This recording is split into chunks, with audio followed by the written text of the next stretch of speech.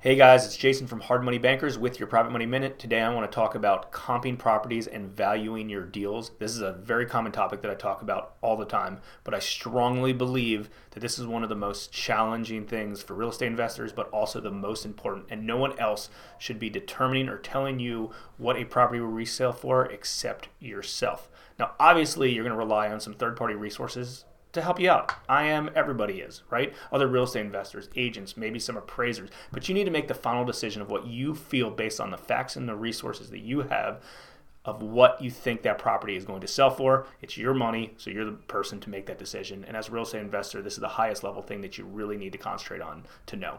Okay, so a lot of things that you have to take in consideration on. The quality of renovations. A property that you renovate will sell for differently than a property that I will renovate, and neither one of us necessarily will be higher or lower. It's just based on the improvements, the quality of the work, what your end goal is on this thing. You may want to just do some minor renovations and list below market value, or you may want to do a full gut renovation and try to push the limits, right? So different investors have different comps. There's no such thing as just going on MLS and saying, hey, tell me what this property is worth. There's so many other missing factors that you can't just do that blind. You got to go to the property. You got to understand the work. You got to understand what they're trying to accomplish, how quick they want to sell the property for, right? There's a lot of different things to take into consideration. But renovations is probably the most important. Obviously, the higher the renovations and materials you use and the work and craftsmanship you use, the higher it'll sell for. Another big thing is what's happening in the market right now, the average days on the market. What's selling, what's not selling. Are you lucky enough to have good other sold properties or a lot of activity in those neighborhoods? Because some neighborhoods don't have a lot of activity, so it's really hard to determine what's going on, or what time of year you're selling the property for, if it's a transition in a school year, whatever the case are. Those are all things of what's happening in the market, and more importantly, the affordability of that neighborhood.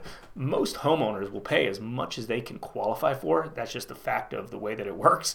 That being said, a lot of people can't, there's bench limits of what they can qualify for, what they can afford to, so they just can't get into that property. There's a lot of subdivisions I know that kind of max out at like $225,000, not because there hasn't been higher end sales. There certainly are, and you should take those into consideration. But the majority of them are sitting around that 219 mark because that's all the homeowners in that area can afford. So there's no other way for them to get into that property, the people that want to live in that house. And there's also other conditions that a lot of people don't think of that you really need to. Telephone lines in the backyard, being on a double yellow line, a barking dog, just some quirky thing in the neighborhood that you don't know of until you drive the property and check it out. So the bottom line is this. You need to understand how to pull comps. You need to master it.